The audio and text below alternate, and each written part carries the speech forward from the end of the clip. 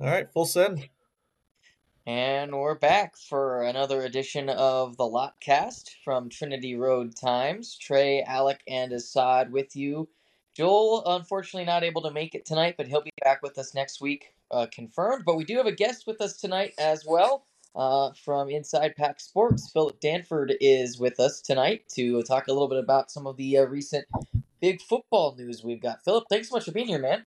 Hey Trey, guys, I appreciate you having me on. I've enjoyed listening to your podcast. Right, my buddy Alex, you had him on, and he had great things to say about it. So I was excited to get a little invite and excited to talk state football. Right, I mean, Mm-hmm. for those of us who have followed it a long time, I was actually just having this conversation earlier tonight. This is as much off the field as excitement as I can remember since the Chuck years. Right now, I mean, it really is. Yep. It feels like it's really building to something special potentially.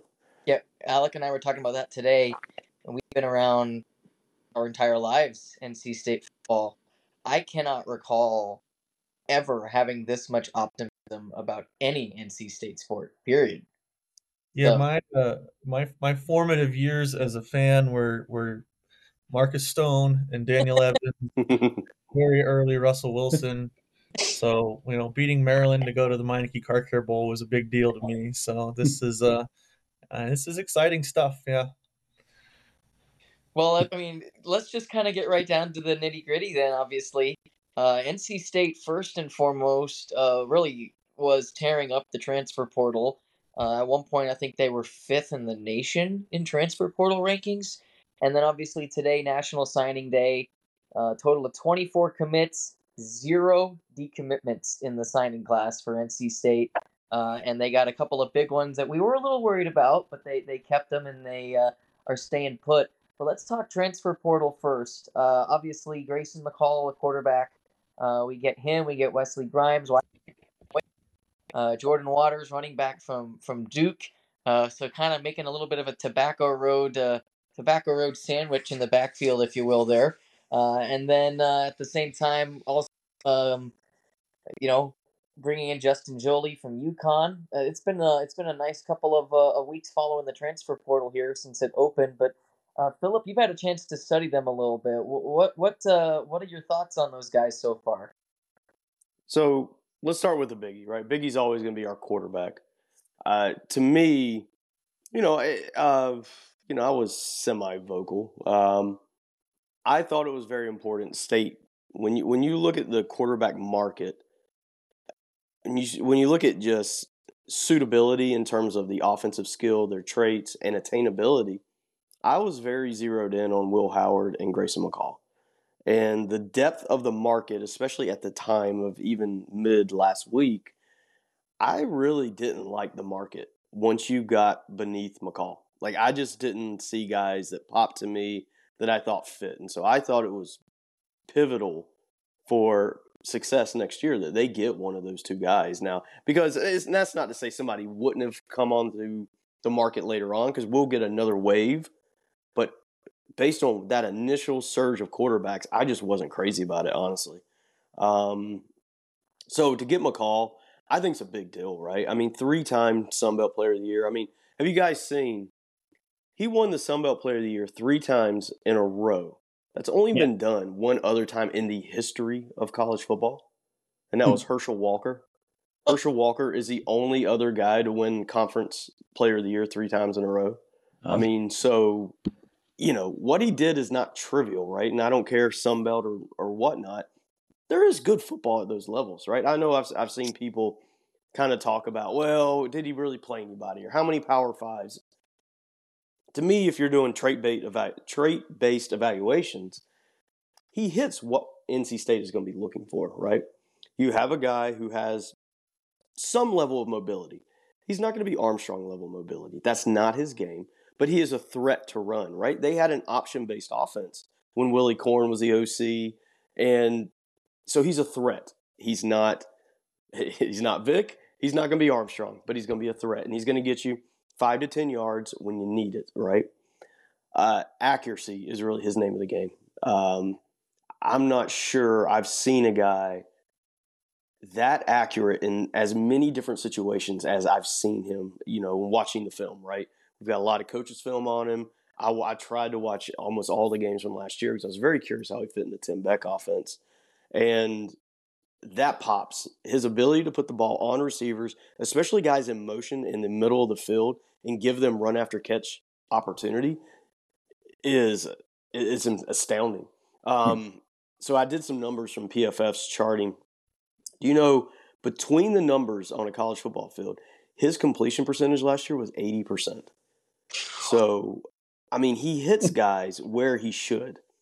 Wow. Here is where, though, I will say, we're all familiar with the Tim Beck offense, right? We watched it for 3 years or so.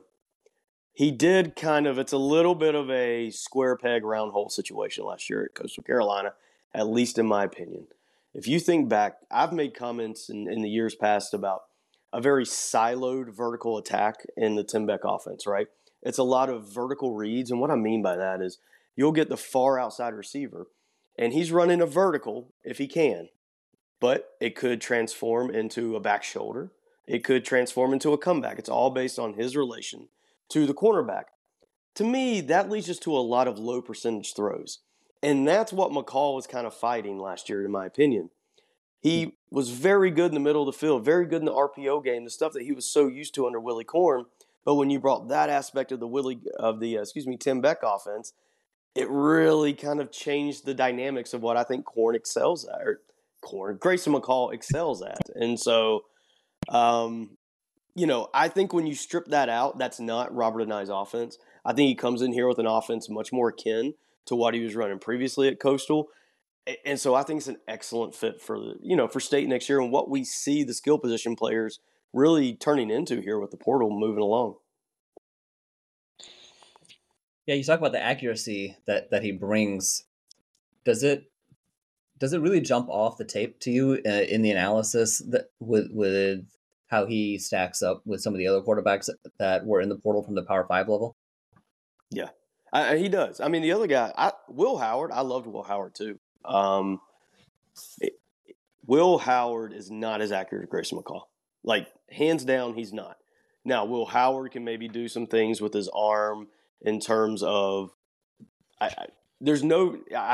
unquestionable, Howard has a much stronger arm than McCall. Like, it's not even, that is going to be McCall's downfall. If there's a downfall or downside, I don't want to make it seem like it's some terminal thing, but his arm isn't huge. It can get him in trouble. Some of these vertical reads didn't really fit what I thought his arm did well. You'll see some movement throws to his left where it's kind of cross body, where the arm strength will come into it. So I think you need to be careful with what you're asking McCall to do. And I think that kind of hurt that interception rate was up last year under Tim Beck. I think that was part of it. But yeah, I mean, Howard, I studied a lot of Howard, man. And as much as I love him, at the same time, he would throw the ball 10 feet over a guy's head just out of nowhere. And you're kind of like, okay, what happened there? So McCall, that is going to jump out. He is going to give guys opportunities to catch the ball, right? NC State right now, when you look at the receiving core who they brought in, it's a lot of contested catch guys who can, that's what I was looking at with Keenan Jackson film, right? Keenan Jackson just flipped a little bit earlier. I see a big contested catch guy, right? I see a guy who, in my head, I'm like, is this a guy who kind of goes into the Emeka Mezzi mold down the road? Maybe not next year, but you can kind of see some of those guys, coming into the fold here. So, I mean, there's going to be opportunities. He's going to put the ball where it is, got to make the catch. And that's also got to make the catch. A guy like Grimes. To me, like Grimes' film, what pops is he catches everything with his hands. And I know that might sound incredibly dumb, right? Like, he's a wide receiver. Of course he's going to. No, I mean, some of them just don't. And there are guys on State's receiving core last year who didn't. And it led to high drop rates. Catching with your hands is a little bit underrated, I think, from just kind of a casual viewing standpoint. And being strong with the hands, keeping it away from the body initially so the DB doesn't punch it out right. I mean, there's a lot of, positives to it. I really like the way he and Jolie both do that. So, yeah, I mean, I feel good about what they've done so far in the passing game there. thing that jumped out to me when I first watched McCall is how accurate he was down the field, dropping the ball into windows, in go routes and stuff like that. Mm-hmm. It's that was like the start. That was like the first thing, and I think there was a play I shared at one point somewhere on Twitter. It was like he got flushed out of the pocket and was about to take off, and then he stopped and set his feet and threw like a perfect, like, in the bucket 40-yard touchdown pass. Yeah. That's something that I always want to see is the downfield accuracy like that is just awesome. So that's Yeah, we don't need to see 40, 50 yards in the air, but if he's going to hit a guy in stride on a 20-yard pass that turns into a 60-yard, gain, then those are the kinds of things that haven't been there as much with this offense, and started to kind of get there a little bit towards the end of the season, but it definitely has been an area where we would like to see more. The main thing that jumped out to me wasn't not just the timing. There was the timing more than the accuracy. Like really, like understanding exactly when a guy is going to be at the spot and throwing the ball so it arrives right when the guy gets there. Yeah. Hey, if we talk about your kind of anticipation, he doesn't have the strongest arm, so you have to throw a great anticipation on some of these throws, and you see that. You see a guy with a ton of experience, a guy who has a career of how many passes? I want to say he's got just over 1,000 pass attempts in his career. I mean, tell me what defense he hasn't faced. I mean, I've seen him play. I don't care if it's cover 3, 1 quarter. We've seen it all on the tape. He has experience. So I think all NC State fans should feel great about what they have coming in here under center next year. Yeah, McCall was my number one pick out of the. I didn't watch a ton of Howard. I don't know a ton about Howard. I didn't know a lot about Cam Ward, but that seemed like a pipe dream to begin with.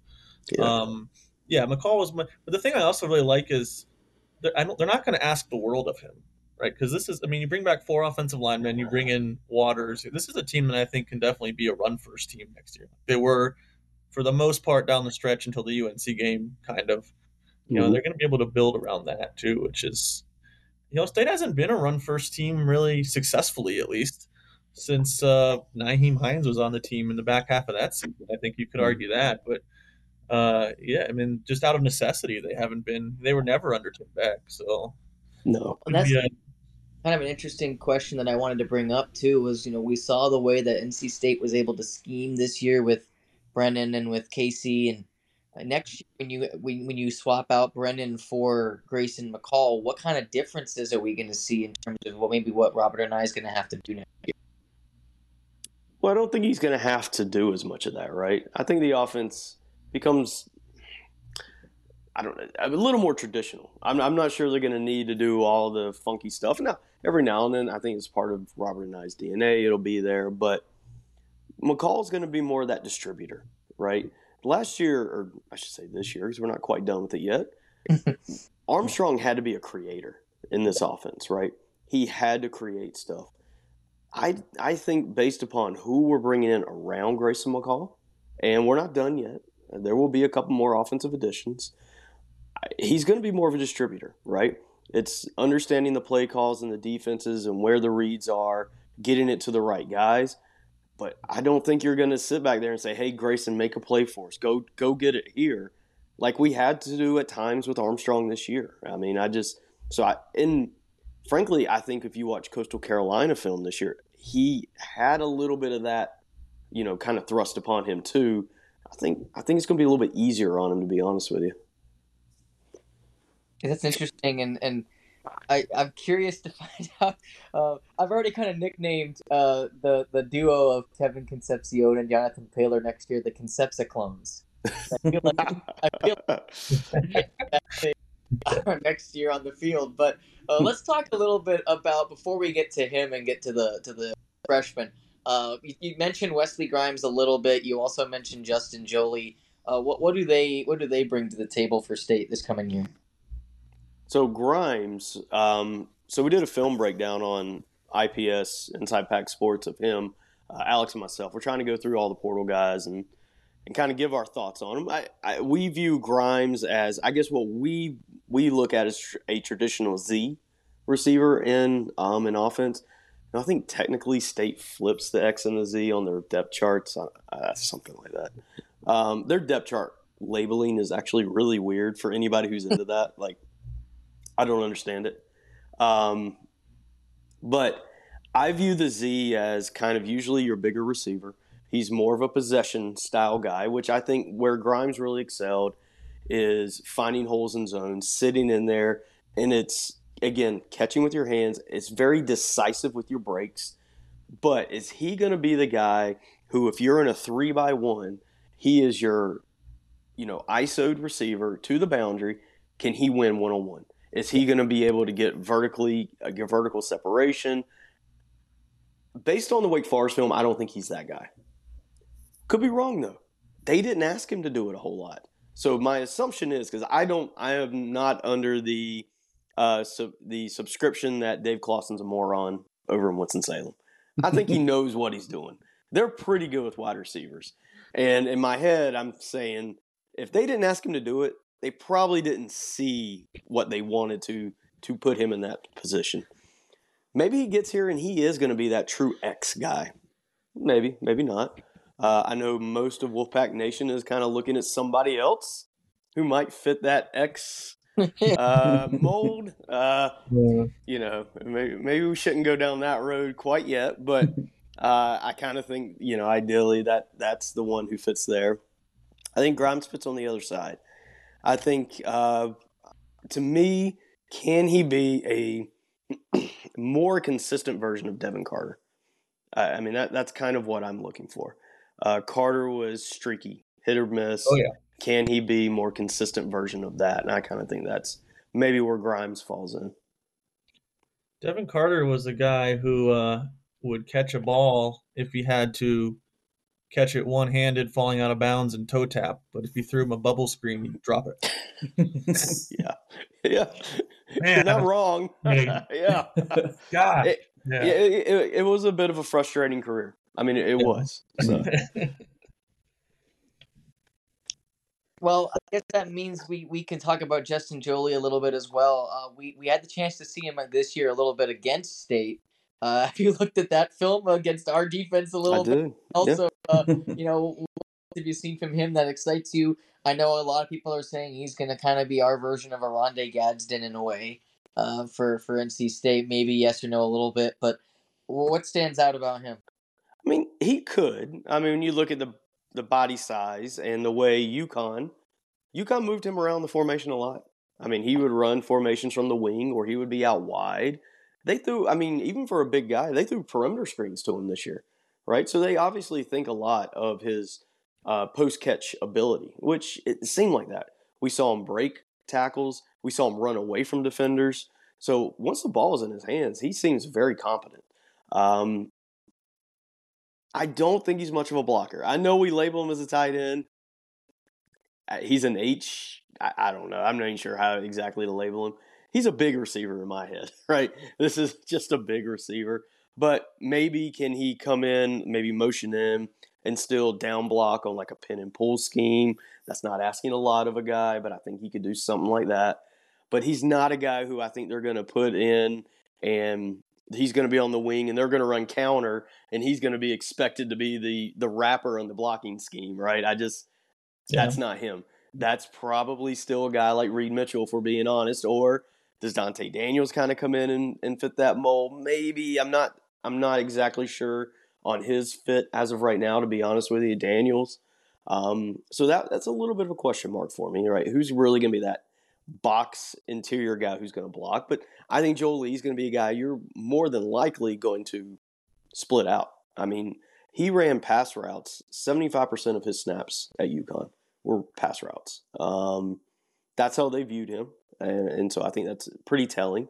But it was also very interesting. I mean, when you look at it, I threw out on Twitter, I was looking through his snaps, just his yards per route run, all that kind of stuff. The last third of that season, it was up. It was big. Like, he all of a sudden became an integral part of that offense. And so they kind of finally settled in on him just being a receiver is what it kind of looked like. They kind of got away from the backfield stuff and all, and they just put him out at receiver. And frankly, just threw him the ball finally. Just threw him the ball more consistently because he actually had, what was it, game 7 or game 8 of their season against BC. He didn't have any catches. And it's like it made no sense. And then obviously something changed because the next week they go to Tennessee and he catches, how many balls he catch at Tennessee? It's like 9. He hit a big game then. Something, yeah. I mean, he had over 100 yards, but it's like all of a sudden, man, something just flipped, and all of a sudden he was the offense. Yeah. So when you look at a guy like that, a big, physical mismatch creator type that, like what kind of concepts do you see State running him through that would be really effective? To me, it's the over routes. We started seeing them run these deep overs late in the season. Just think back to the UNC game. That was actually the biggest game where you started getting these big over routes coming across the field. To me, that's the kind of route that I want to see him run, right? I think because that route, what it really does is it plays off other routes. Is he a guy that if you line him up one-on-one, he's going to be able to win all the time? I don't know if he's that guy. But if you're playing off other routes, I can absolutely see him finding space and getting, a safety who maybe is kind of keeping one eye on the vertical this way, but he's got the overcut. I think he can beat that guy. So, it's a combination route, right? So it's a full concept. That's kind of where I see him fitting into this offense. Yeah, that makes sense. He's very hard to tackle too. That's my favorite thing about him is when I watched him, he's I never saw him as a guy that was going to make people miss in space, but he would run through a lot of guys. Mm-hmm. Yeah, no, I think he can do that. Even if you want to bring him in, Grayson McCall, to me, his concept, like if you had to pick a concept, you watch a quarterback and you're like, what is the one thing he throws? And that's what he throws. It's the glance RPO, right? Yeah. Where you're reading the safety coming down, you're throwing that skinny post in behind him, right?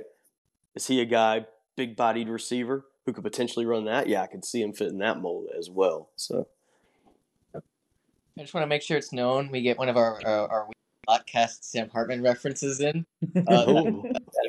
Almost every week. Hartman, so Sam Hartman for the week. Sam Hartman is my trigger, but we were specifically told to ask you about Cade Klubnik. Oh, Klubnik. Yeah. There's certain quarterbacks you watch enough and you're just like, it kind of gets to you that they're in an offense that they're bringing down. Like, I think Clemson's offense is better than Klubnik is allowing it to be. Mm. I don't think a lot of Klubnik. I think when you look at the way Coach Gibson played him this year, a lot more two-man than I think everybody expected because they don't think of him as a runner. He's not actually a very good runner. He requires like nobody to be 20 yards around him to go actually get anything of consequence. So he rarely runs for first downs or anything like that. He's basically just scrambles in long yardage situations. He is not accurate enough. He makes poor decisions. I do not think highly of Klubnik as a quarterback. I don't. And I think I am shocked that they are content with going into next year with him. I just am. But that's just Dabo's philosophy, right? The portal and everything else. That's his philosophy. Like, I hated, what's his name? I'm blanking on it now. That was at Tennessee this year. Milton. Yeah. That offense is made to put up points week in, week out. Milton, what are you doing, man? Yeah. Like, yeah. That's what's annoying is that next year they're going to have that Nico. I don't even know. I am a Leva. Yeah. Wait, so that's a. Oh, go ahead, sorry, Trey. Supposedly very good. So. Yeah, what do you think about if State returns Battle and White that matchup next year? Because I mean that's all deep choice, that offense, right? Yeah. Yep. Mm-hmm. Yeah, so, I mean that's the veer and shoot offense. It's the Browse offense. People don't want to call it the Browse offense because of all the stuff around Art Brow's name and all that. But he's the one who really got it popular at the collegiate level. Having Battle and White back for that one would be massive because the splits are so wide. Yeah.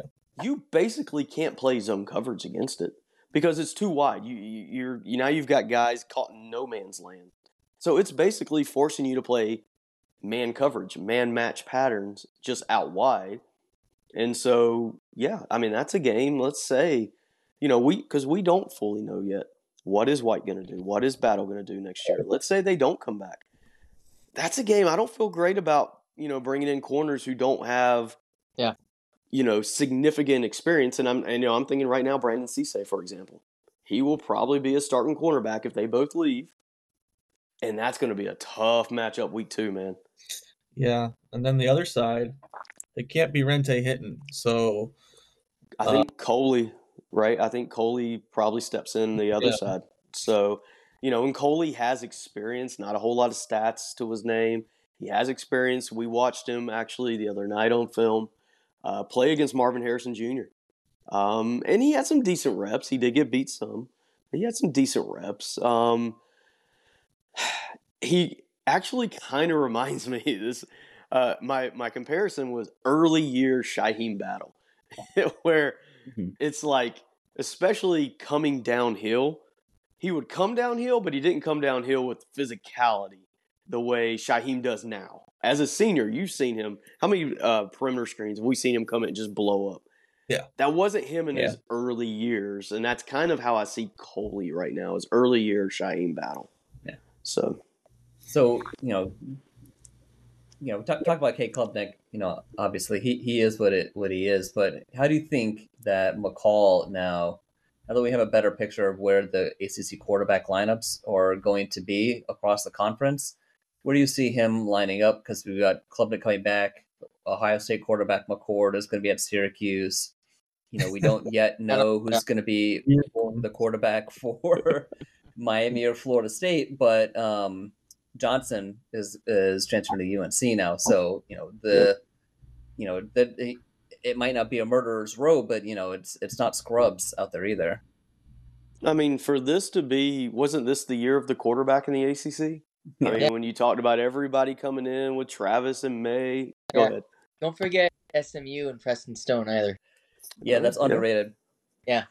Don't forget them. They're going to put up points. They're going to be competitive from day one. SMU. And Cal got the North Texas quarterback also, so he's going to be. A lot of people aren't going to be aware of what Cal and SMU are doing until they show up. So I think they're going to be flying under the radar. Boy, I mean, that's a great question. I haven't really thought about it in the conference wide because Florida State's going to get DJU or Ward. Like, I feel really it's going to be one of those two. That's where all the signs point. It seemed a week or two ago it was going to be DJU. That's kind of what we had heard. But Ward has come in. I don't know where Ward came from, but all of a sudden interest was there. Yeah. And so I think that kind of muddied the situation with DJU. So one of those guys are going to make a decision soon, and that's going to kind of push the other one somewhere else. So, I mean, they will have a high-level quarterback. Max Johnson, I mean, I don't know. Like, that doesn't scare me. Like, Honda McCord up there at Syracuse, like, that's another one. Like, I remember watching the Indiana game to start this year, and I was just like, this is not Ohio State's quarterback. He is not dynamic enough. Like, I can't believe they went into this year and they felt this kid was good enough because they're contending for national titles every year. Mm-hmm. You could not watch that opening game and say, "Yep, that's a national title contender." And just the quarterbacks, I was amazed. Just the quarterbacks they've had, and just in recent times, not even the history of their program, just in the last 5 to 10 years, the number of elite quarterbacks that they've had there, and to watch their offense, it was difficult to watch their offenses this season. Yeah, it was. So, I mean, if you look at, so we don't know everybody, we don't have the full picture, but I mean, safe to say McCall a top 5, right? I mean, I'm trying to think guys returning. I know you've got to like the kid up at BC. He did some good stuff. What's it? Castellanos, yeah. I'm trying to think of the other guys, man. So many of them left. The GT dude was underrated, though. He was. Kings. Yeah. Back, I think, and then Calandria at Virginia probably will be back, I would assume. Yeah, he's supposed to be, yeah. Yeah. That guy's wild to watch. That guy's just a missile launcher. Yeah. Yeah. That's insane.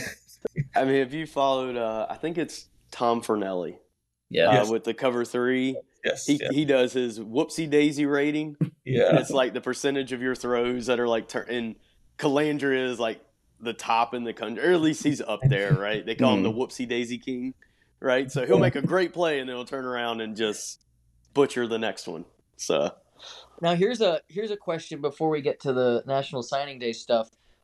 We've heard some chatter that in among the fan base at least that NC State would probably go after a second quarterback in the portal. What are your guys' thoughts on that? Somebody that would back up McCall, because Cedric Bailey did sign on National Signing Day. Yeah, I think they have to. They have to go get another quarterback. I think it'd be very tough to rely on anything in terms of Bailey. Lex Thomas, we'll see. I don't know. He had the surgery. We know he didn't play a lot in terms of actively involved scout team and stuff like that this year.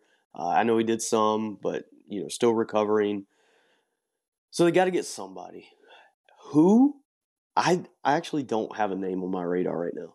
Like, it's just kind of like I have a feeling this is going to be a guy that's just going to come out of nowhere. What about the kid at Campbell?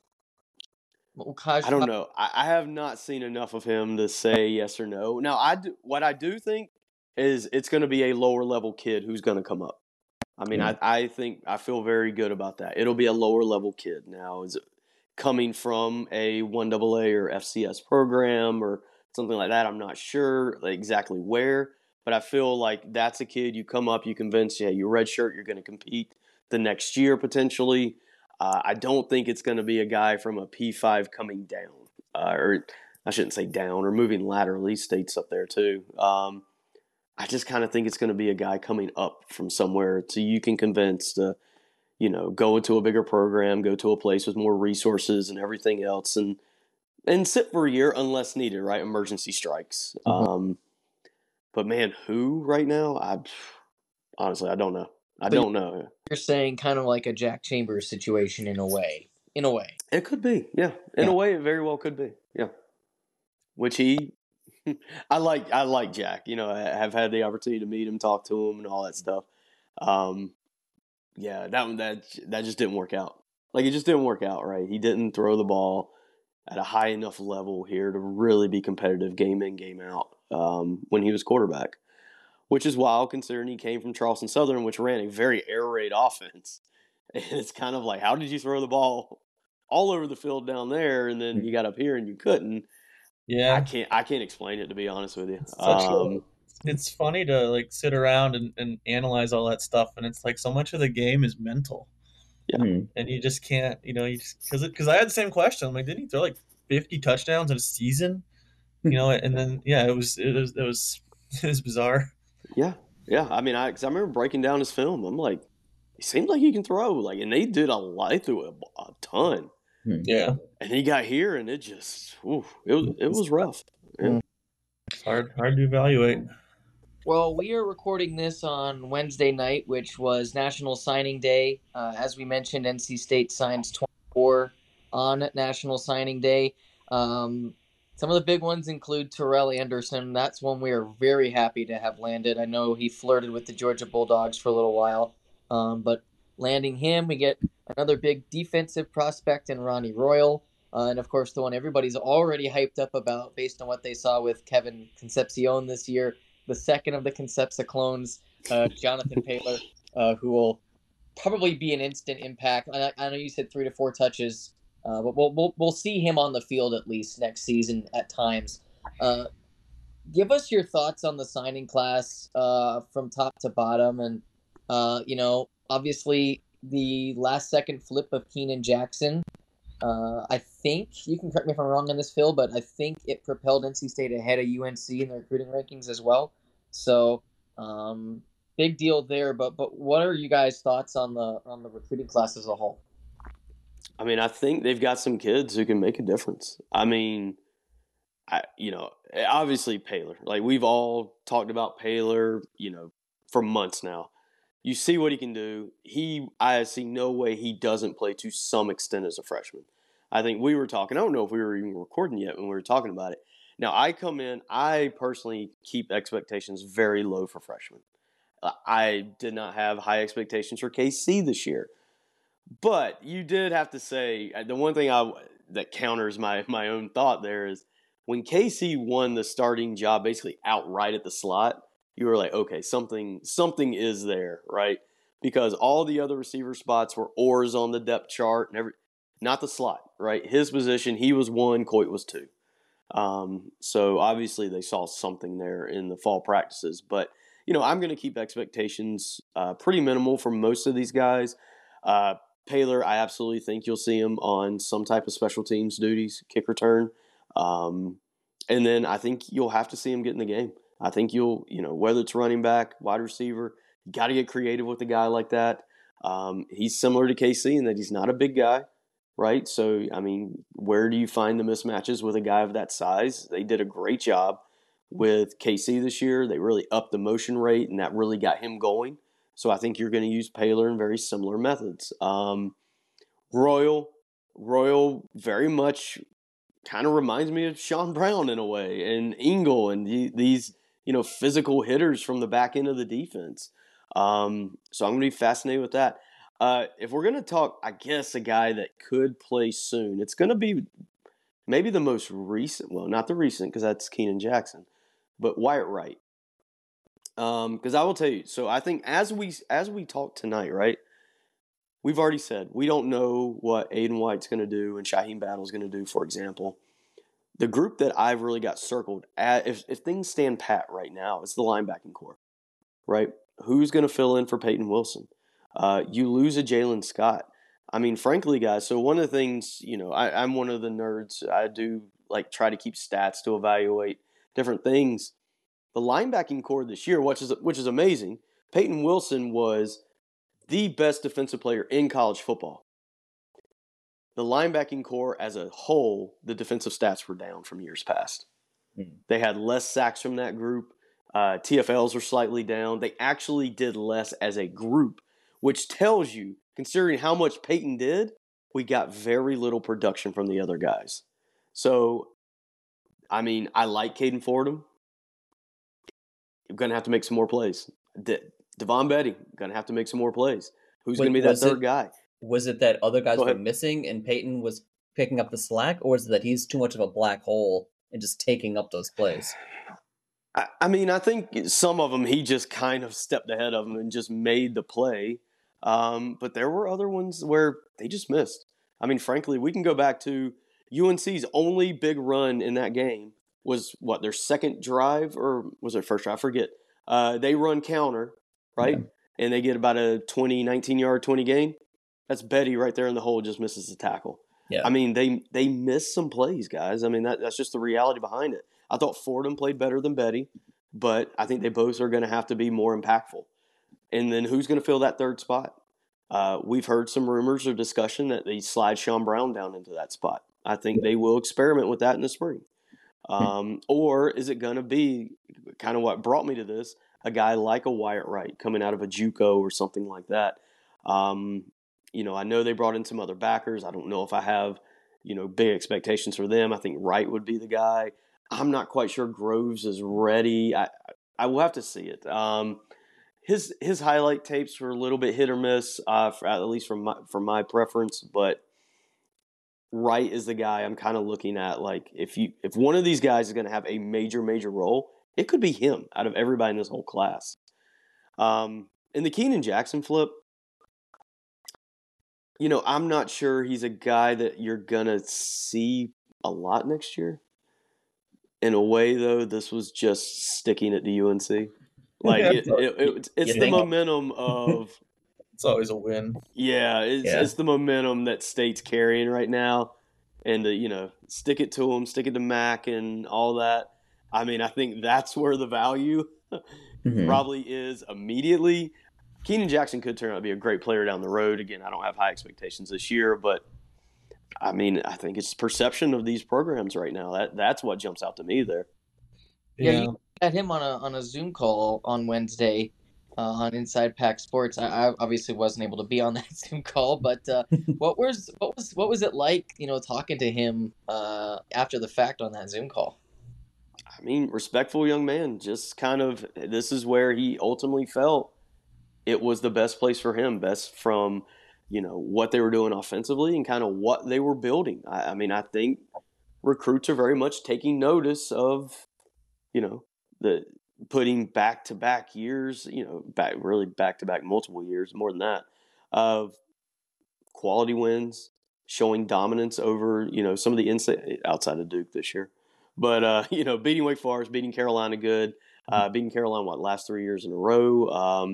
I think it's just the totality of everything. And so that to put that into a guy's mind, because, for the folks on the IPS message board, Steve Williams, the man when it comes to NC State recruiting, I'm pretty sure he put it out there that, Keenan was the one who reached out to NC State, right? Yeah, It wasn't State who reached out to him. So, I think, that just kind of vibes with, State being in a really good position, I guess, perceptually to a lot of these recruits right now. Yeah, and that's interesting. Sorry, I didn't mean to interrupt you. I was about to talk there, but I watched the highlights of him from the state championship game 2 weeks ago before any of this had happened. Like, I watched it the following Sunday, and I'm sitting there and I'm like, does he really have to wear a UNC uniform next year? This dude's balling out at Carter Finley State. Yeah. He just, and then here we are 2 weeks later. He's going to be wearing NC State red. So, I don't yeah. know, kind of a coincidence, but I'm a sucker for guys like Jackson. My favorite receiver of all time is Kelvin Harmon. The big outside guys that can win 50-50 balls you can throw back shoulder to, that have the body control. Just give me all of them. So, I was hurting the last couple of years with, a lack of that after Emezi left. You talk about this recruiting class. I really do like and subscribe to the thought process that anything you get from a freshman ever is a bonus. I've always said that. I've said that in basketball too. It's more true in football. Anything you get is a bonus. But State had to get some outside receivers. They had to get some big bodies. They had to get some of those. They got 4 of them, which is a lot. Boston's a little bit different type of player than Anderson. I particularly like Zachary too. Just the big guys with in that Emeka Emezi mold is kind of what I was hoping to get a hold of. And you talk about, I used this phrase earlier when we talk about a recruiting class like this is, recruiting isn't what it used to be. Well, with the way the transfer portal is, you take any number of guys, you can select a certain percentage of those and say those guys are not going to be on the team in 2 years. A certain number of them are going to transfer. So, if you're trying to build a position like this, what you're doing here is you're just flooding the zone with prospects and then let the talent rise to the top. And you can't say that as an operator, right, as a coach, obviously, but I think for pretty much everybody, like, that's the strategy. And there's 4 guys here that are pretty dang talented. They're different players, they're different skill sets, but you're in a really good position here where you're going to have 4 guys competing to earn those reps that have a lot of physical ability, have a lot of talent. So I think as far as fixing the issue they have at receiver, they did about as good as you could do. Yeah. Yeah, they went a long way to doing it, right? You bring in guys, let them sort out who's, the cream of the crop. Yeah. And the other guys are going to weed themselves out and transfer. I mean, that's just the nature of college football now. Mm-hmm. And you'll backfill their spots and they'll, so yeah, I mean, I think you have to feel good about, it's almost wild, at least to me. This is a program that's been very defensive oriented, the last few years. Next year, are we going to flip flop that? Yeah. Oh, yeah, It really feels like I mean, yeah. Isn't that's wild to think? I yeah. am so nervous about the defense next year for all the excitement the offense has. If Battle and White come back, I think I'm going to be okay. And Van comes back. But I said this earlier. I said this before this season when people were saying stuff like this defense was going to be better than 2022's. Like, I don't think people fully appreciated how good Drake Thomas was, how good Isaiah Moore was. Drake Thomas was probably my favorite defensive player ever at State. That dude just made plays. I mean, everybody knows this. This is not a secret. You're going to notice Peyton Wilson's not there. Oh yeah. You're going to notice those things, and if you lose Battle and White, I think you might be in trouble a little bit. Yeah. Because we talked about the Tennessee game, right? State, they played. At times they're obviously a team that likes to bring a lot of pressure. Right? They play a good deal of cover one man. You can't do that as much. Aiden White's a lockdown corner. Aiden White is a guy that's going to take away half the field for you in that situation. We saw that in the Wake game. They had like one completion on like 7 or 8 throws of more than 15 yards. That to me, those two guys are the anchor for the defense because they allow you to do so much with pressures because they can man up so well, particularly White. I think Battle was a little hit or miss this year. So the offense I think is going to jump off the screen at you. I think it's going to eat souls. I think it's going to be the best offense that we've seen. You can say what you want about Drinkwitz's offense. Elite talent, I think. I was never a huge fan of the system that they had there. Whatever your opinion is, I think they have a chance to have the best offense since Phillip Rivers was here maybe next year. With everything they've got with a sound offensive line, but they don't need as much of a lockdown dominant defense. But I have concerns there. I'm not going to pretend like I don't. And Phillip, you might be older than these two guys. They weren't around in the Rivers era, but those of us that were there remember the year after he left, seeing how good the defense was. It's in those 1 to 2 years right after he left, and everybody just would turn to the people next to them in the stands, just saying, "Why couldn't we have this defense when Rivers was here?" So now to have this flip-flop where Wilson leaves and we could say, why couldn't we have this defense when with this great of an offense? I hope that doesn't happen, but the possibility is there. I'm right there with you, man. Those were my years, right? Those are my college years at State, right? Where I went from a great offense to a great defense by the time I graduated. And yeah, it was, Mario and Manny and McCargo and all them on the defensive line and Hudson at cornerback. And I mean, all of a sudden we were just elite on defense when at times we couldn't stop a cold on defense and Rivers was a quarterback. Yeah. So, I mean, yeah. Also, Alec, you made a great point there. This defense and the structure of it puts a lot of pressure on the cornerbacks, the way Gibson plays it, right? Now, we've seen guys like Sean Brown, Tanner Ingle, have so much influence on the box and be able to play in the box and sacks and TFLs. Part of it is because they're allowed to. The corners, they put them on islands at times. If they can't play, now all of a sudden you're losing that. You're losing that force defender. That is Sean Brown. That is Tanner Ingle. And now they're back in more coverage and they're trying to help them do. So, I mean, the corners being good actually does a lot more for it than just stop receivers, right? It allows you to do stuff with your safeties and the rotation and being more aggressive in your blitz. It is a massive controlling element of a defense. And so maybe State fans haven't quite gotten how good they have been on the outside and the edges. If they're not there, I think it's going to potentially, I hope not, but it could show pretty quickly. Yeah, I think it had a lot to do with what made Ingle special. They played a lot of cover one that year with Fagan, who I thought was really good as a coverage safety, and they were able to do whatever they wanted with Tanner Ingle. So, yeah, that is if Aiden White comes back, I'm throwing a party for that because we need that's huge, man. That has to happen. Yeah, Aiden White very underrated, just as a whole. Very underrated. Third team. What was that about? It was third team all league. Just because they don't throw at you, that's a compliment as a cornerback. I mean, yeah, very underrated, man. Crazy. Same thing I said about our defensive line is they don't put up stats. They don't get the stats. So, they don't show up in the – I think Savion Jackson was as good as any defensive lineman in the league. I mean, that dude was a beast. But I said this on an episode weeks ago is run lanes clogged is not a stat. So, you don't get the – Yep. Yeah, you don't get the sexy numbers that go along with it, man. So maybe it should be.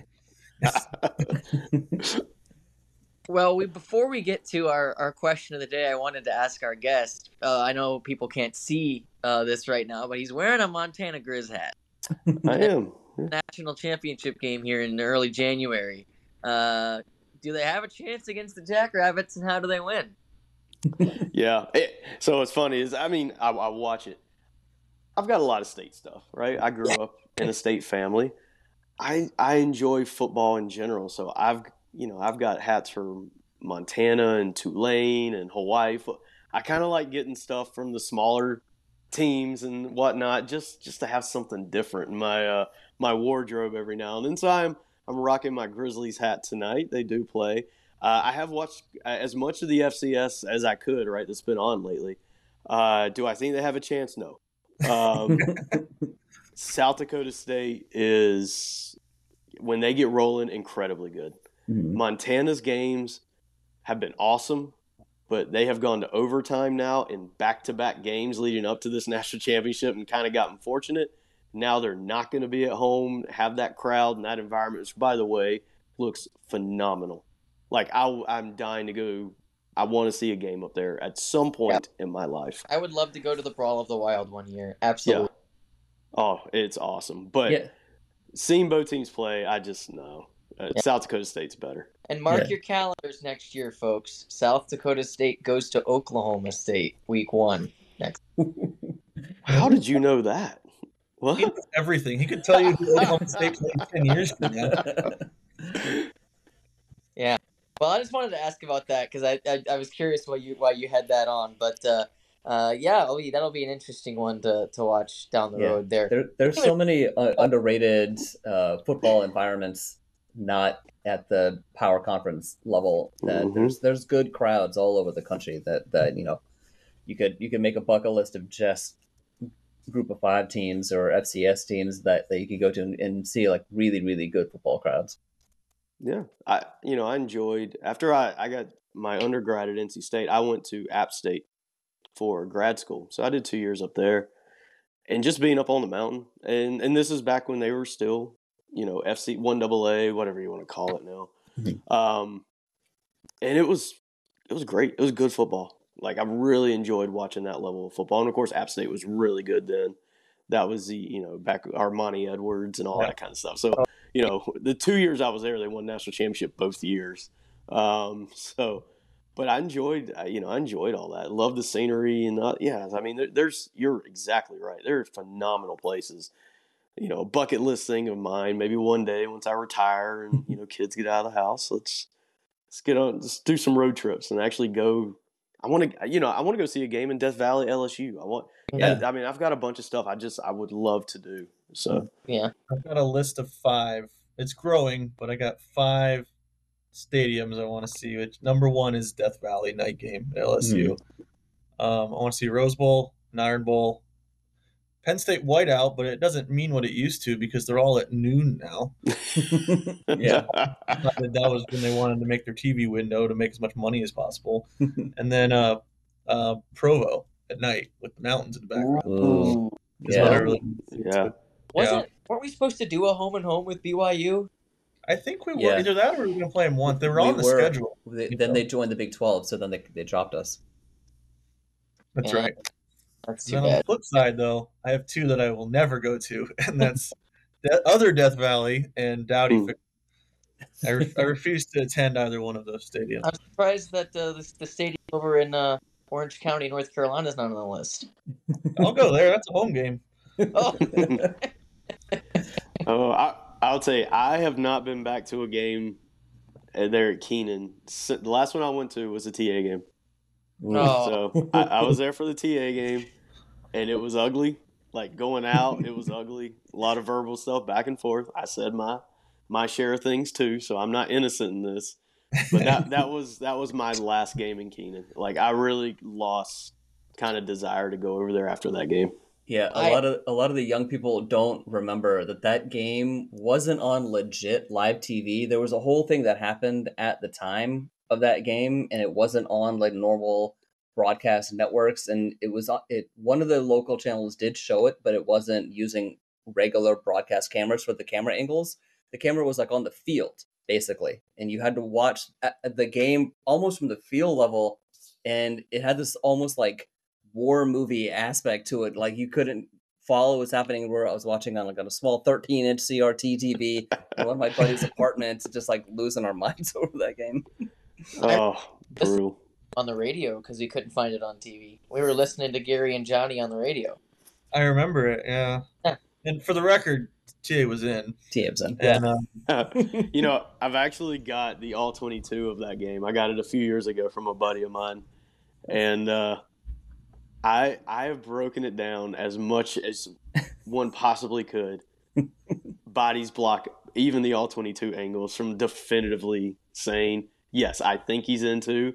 But even with the coach's tape, I still couldn't like put it on Twitter and be like, "See, he was obviously there." Right. Like I was dying to when I first got it, and I was like, "It's Yeah. that was a call, man." Well, one of the questions I had for you, Phil, before we close out here is, obviously you have such a keen football mind, and if somebody wants to get better at breaking down film, are there resources out there that, like almost like not like a master class, but just YouTube channels that show you break down film in a way that's easily for a layman to understand it, and that way you can learn the right terms to use and the right way to the lens to really process film? Yeah, I mean, we're in such a great age of self-learning right now, right? You can, if you want to, you can go find resources about anything and pick up on stuff, right? And I don't care if it's, following the right Twitter accounts, just Google whatever you want, right? There's this type of coverage with two high safeties, right? And just, you'll find article after article and you can just kind of weed through them. If you want to, like YouTube, QB School is phenomenal. If you don't watch, and I'm not necessarily a big NFL guy. Like I have it on, but I don't like get into it, right? But I absolutely watch QB School because I want to hear what he's saying about these route concepts, why they ran it against this coverage, and what the correct read was, and all. I mean, to me, something like that is absolutely the best.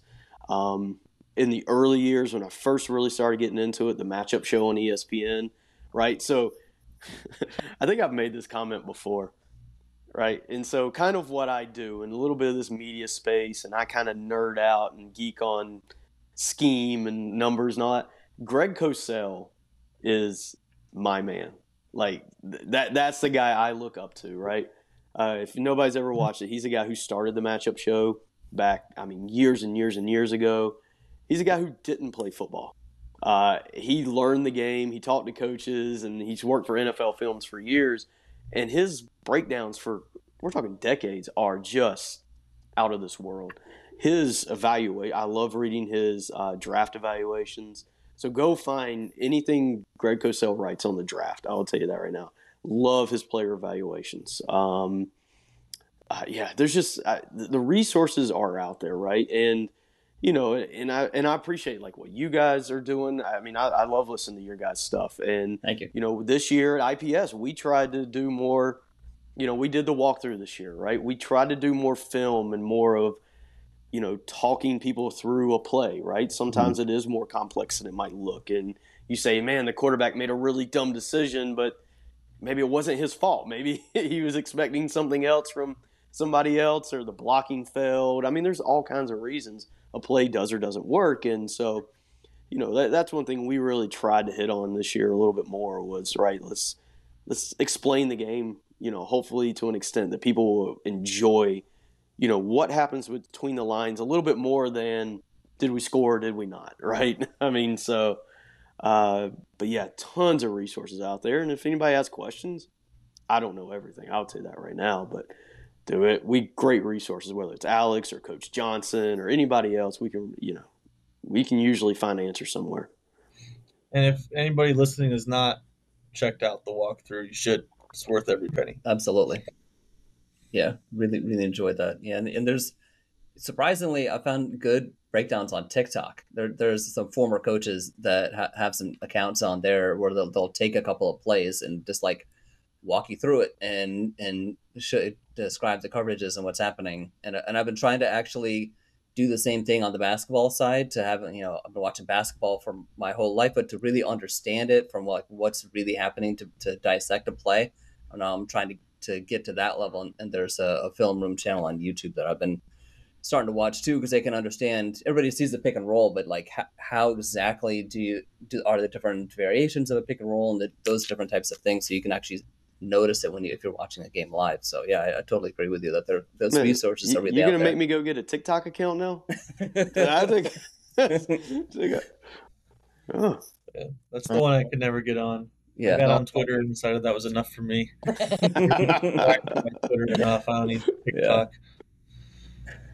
Well, we're at the 1 hour mark here, so let's talk about our question of the day. And typically keep this question to a non-sports related question. Obviously, we had a Pop-Tart centric question a couple weeks ago with the Pop-Tarts Bowl, but we're gonna focus on a sports related question tonight. And it's a question that I think is really kind of an interesting one, in the sense that sometimes we find these names of players that are out there, and they are rather unique. Some of them, a little funny, but mostly rather unique names. So the question of the day this week is: what is the most unique sports athlete name that you? What is your favorite unique sports athlete name? Gosh, I'm trying.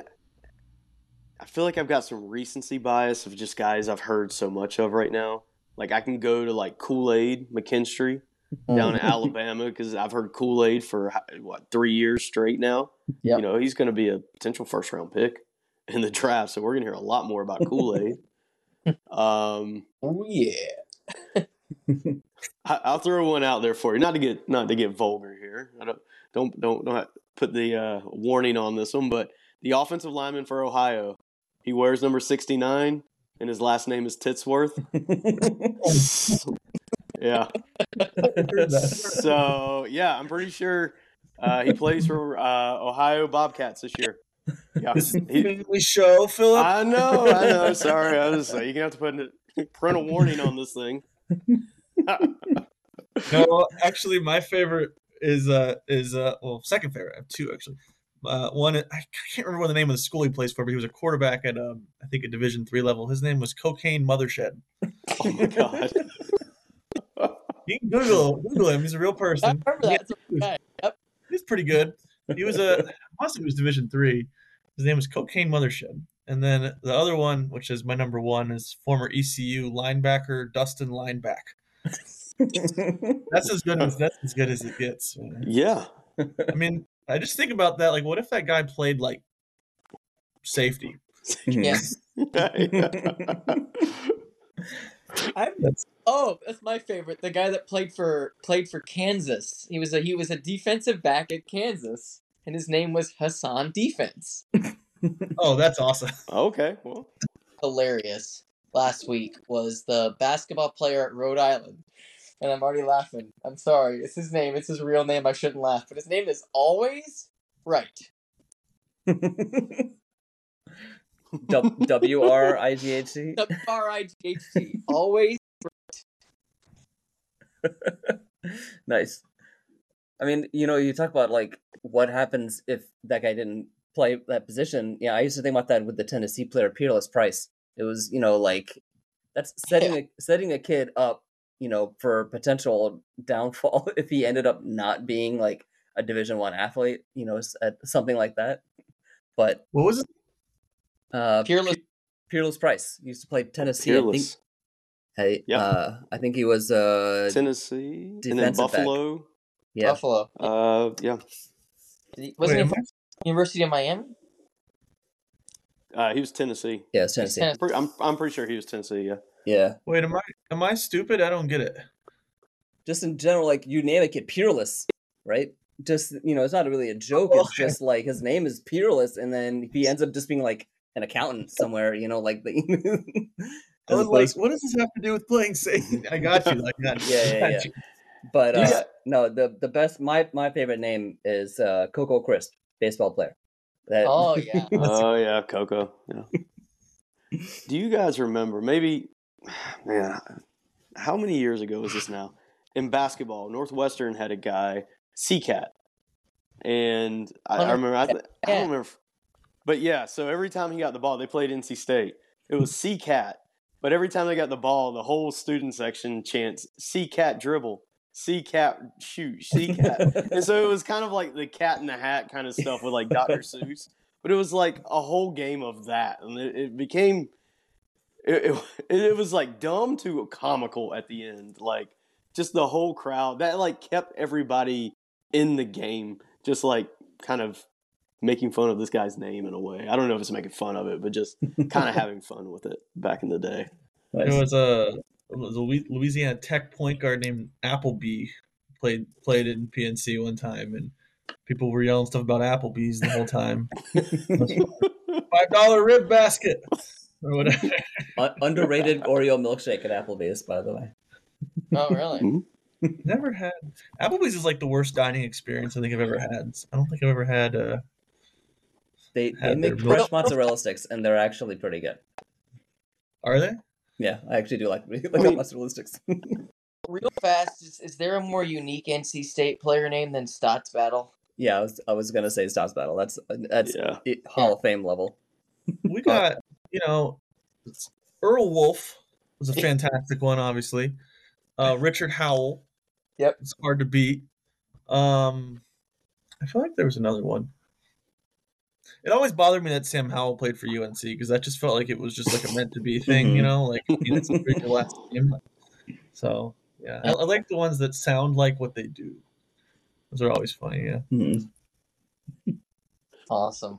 Well, Phil, we really appreciate you hopping on with us this week for this edition, and well, hope you have a nice holiday season, and we hope everybody listening has a nice holiday.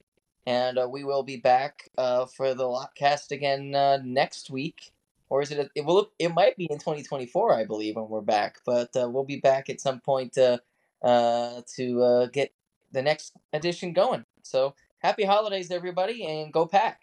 Bye.